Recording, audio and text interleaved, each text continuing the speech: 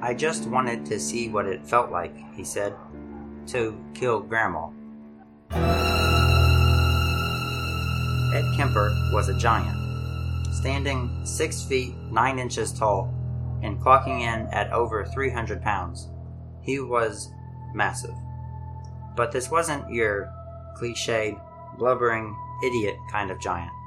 His IQ level was off the charts, up to 130 according to certain reports.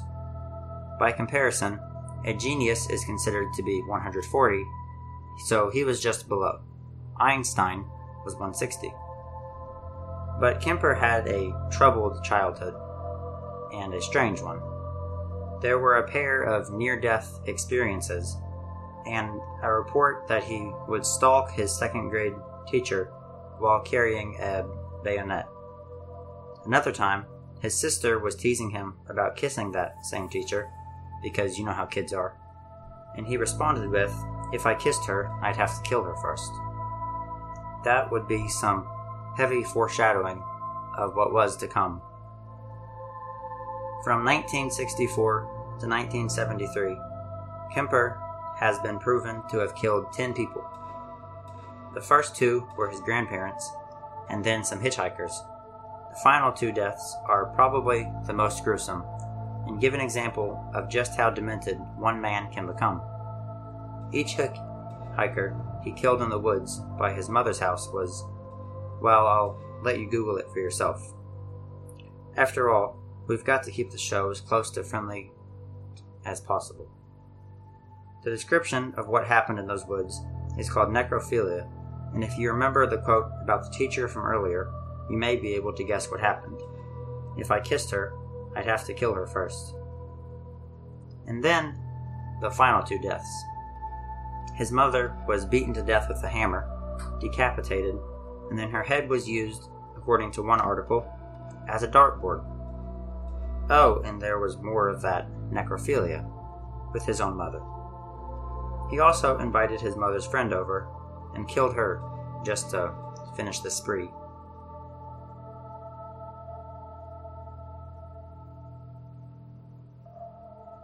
Ed Kemper was around 25 years old at the time, with 10 murders already to his name.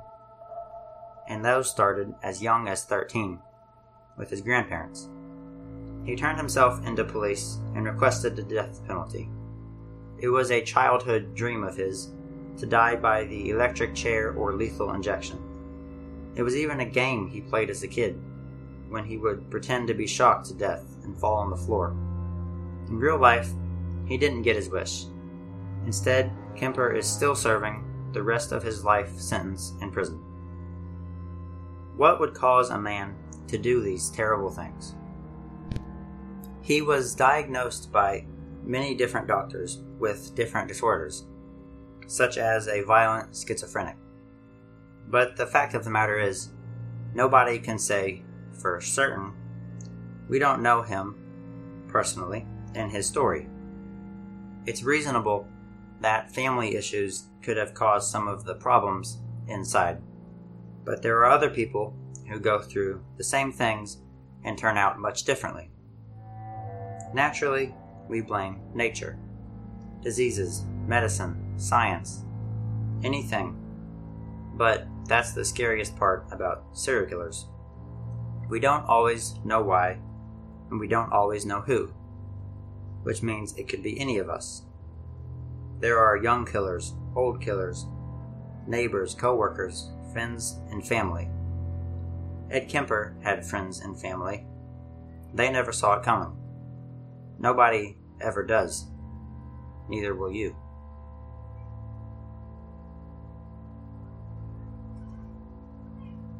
If you look on Google for what motivates a serial killer, you won't find what's normally considered scary. The results are bland and normal. Things that all of us have experienced. What makes somebody lash out like Ed Kemper did?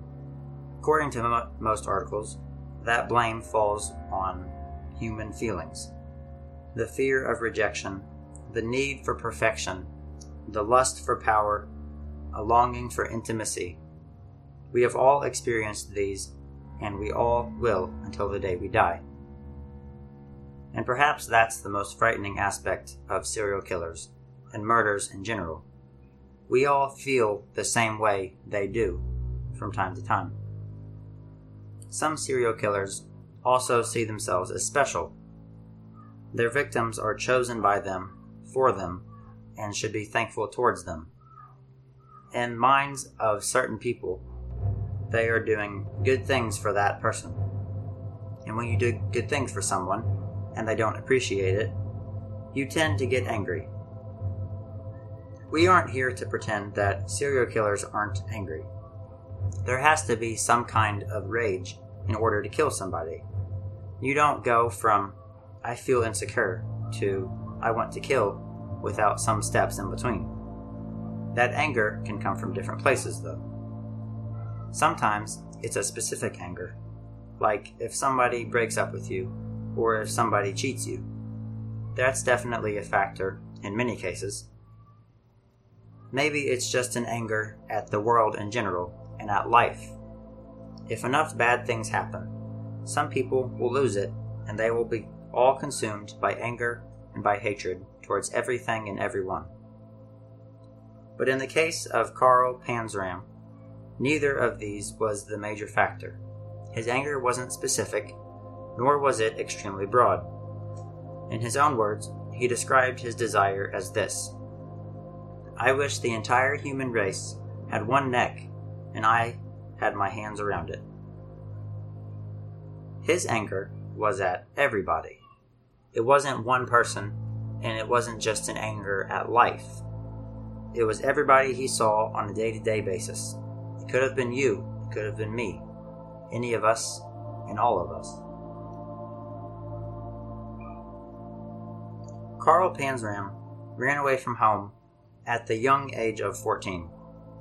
By that time, he was already an alcoholic, already in trouble with the law, and had been bullied his entire life at school. He claims to have been beaten so badly that he would be painted with bruises and blood. Those are his words. The worst part is that not all of this was by his peers. His school, the Minnesota State Training School, has since become known for the terrible acts committed inside those walls. Students were raped, beaten, and tortured by teachers and staff. He only went there for 2 years, but that was enough to permanently damage him.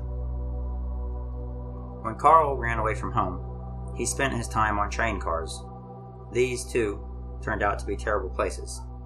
The rape, the beatings, and the torture continued, often at the hands of a group of men. Once he settled down out west, he was in and out of jail until 1915, age 24. Multiple times, he tried to sign on for the army, but was discharged because of his alcohol problems, which persisted throughout his entire life. This is the moment, like in so many cases of serial killers, where everything could have been different. If he doesn't show up drunk and gets enlisted in the army, is his entire future different? Does he go on to live normally, or possibly die a hero in World War I? We'll never know for sure. It seems possible, but for Carl Panzram, life took a much different path.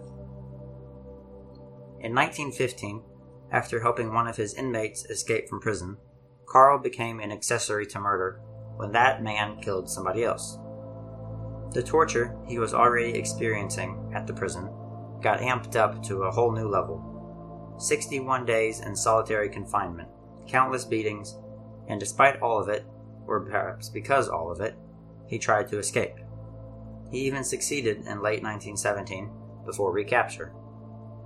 Just a few months later, he finally got out, finally got away, and headed east under a different name. Carl Panzram would never return. August 1920. Carl robbed the Connecticut home of William H. Taft, former President of the United States. Jewelry, bonds, and other items were found missing, because after all, this man was pretty rich. But that's not what's most important. Most importantly, a gun went missing. With the money he stole and the jewels he sold, Carl bought a yacht and began his murder spree. He wasn't picky about who he killed. Most of them were just sailors from New York bars who happened to be at the wrong bar at the wrong time. He would get them onto the boat, most likely with promises of money and a job, before sailing out to sea. Once they were far enough away from the mainland, he got them drunk, raped them, and killed them with that stolen pistol. The dead bodies began to pile up, as Carl claims to have killed around 10 men in this matter. Each one was dumped, of all places, at Execution Rock near Long Island. Then the yacht sank, and Carl had to find a new means of murder. Oftentimes, killers get sucked into a kind of addiction. With each murder, that rush gets more and more intoxicating. Already an alcoholic, Carl was used to depending on substance for his rush. After those sailors, a new addiction emerged, the need to kill. And when the yacht went down, Carl would find a different way. He always did. 2 of his would-be victims escaped when the yacht sank, and so Carl was naturally frightened. With 2 potential witnesses, he had to get away. With all that money still to be used, he bought a boat ticket to Africa and set up shop again. His first victim was an 11 or 12-year-old boy, whose murder is described in graphic detail. I'll spare you the gory specifics. Next, he hired a rowboat of 6 people and had them take him up the river. 6 gunshots later, he threw their bodies into the crocodiles. Sounds a bit like the yacht, doesn't it? For whatever reason, Carl decided that Africa wasn't his final destination. He returned to the U.S. and immediately killed 2 more young boys. On July 18, 1922, he beat one to death with a rock and strangled another one later that year. Both these murders happened in the Northeast. Apparently, there were a handful of other murders between these times that he also confessed to. One man tried to rob him, so he shot the man. That's just one example. Different time, Carl robbed a house and killed the person who lived there. There were many other cases besides these, but these are the 2 main ones. After those murders, Carl Panzram's ultimate goal seemed to be some type of mass murder. Maybe poisoning a city's water source and thereby killing thousands. His ultimate desire was New York City, or maybe Boston. Any big city where thousands of people lived, one collective throat, and he wanted his hands around it. In 1928, he was arrested for robbery in Washington, D.C. At first, it was only a 25-year sentence. That ultimately became a life sentence when he killed somebody in the laundry room of the prison. Exactly as he'd said. The first words that Carl spoke when coming into the prison was, "I'll kill the first man that bothers me." Indeed, he did. Carl Panzram claimed 21 murders, over 1,000 rapes, as well as countless robberies. He was hanged on September 5th, 1930, after spitting in the guard's face. Before his death, Carl uttered the famous words, "I get a kick out of murdering people." And ultimately, that's what most people do. If they continue on with it, they get a kick out of murdering people. According to Panzram himself, there was another plot that never came to fruition. His ultimate goal in life, and his grand scheme, was to take a British warship, bomb New York City with it from the harbor, and provoke a world war between England and America, a war that would kill thousands or millions of people. Ultimately, Panzram's dreamed war of mass destruction came to the world, but it wasn't by any doing of his own. World War I and World War II killed more people than any conflict in history. If Carl was still alive, he would have been proud.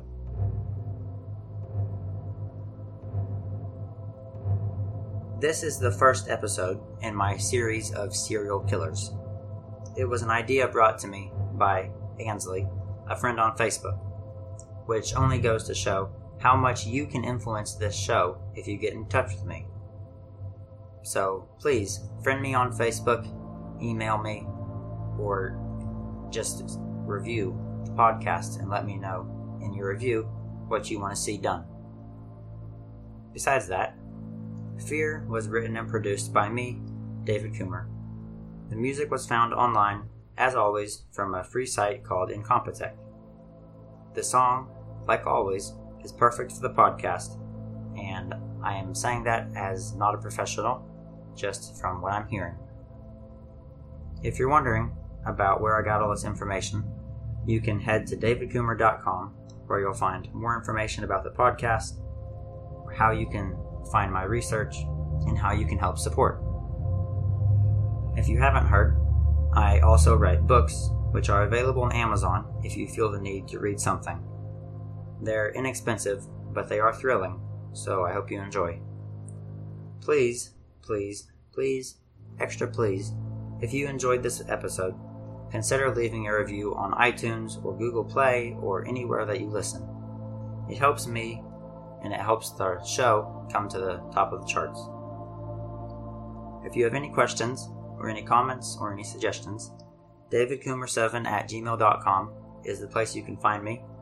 You can email me there, and I will always answer. There are tons of stuff you can find on my website, so go check it out, or on Facebook. As we always say, leave the lights on.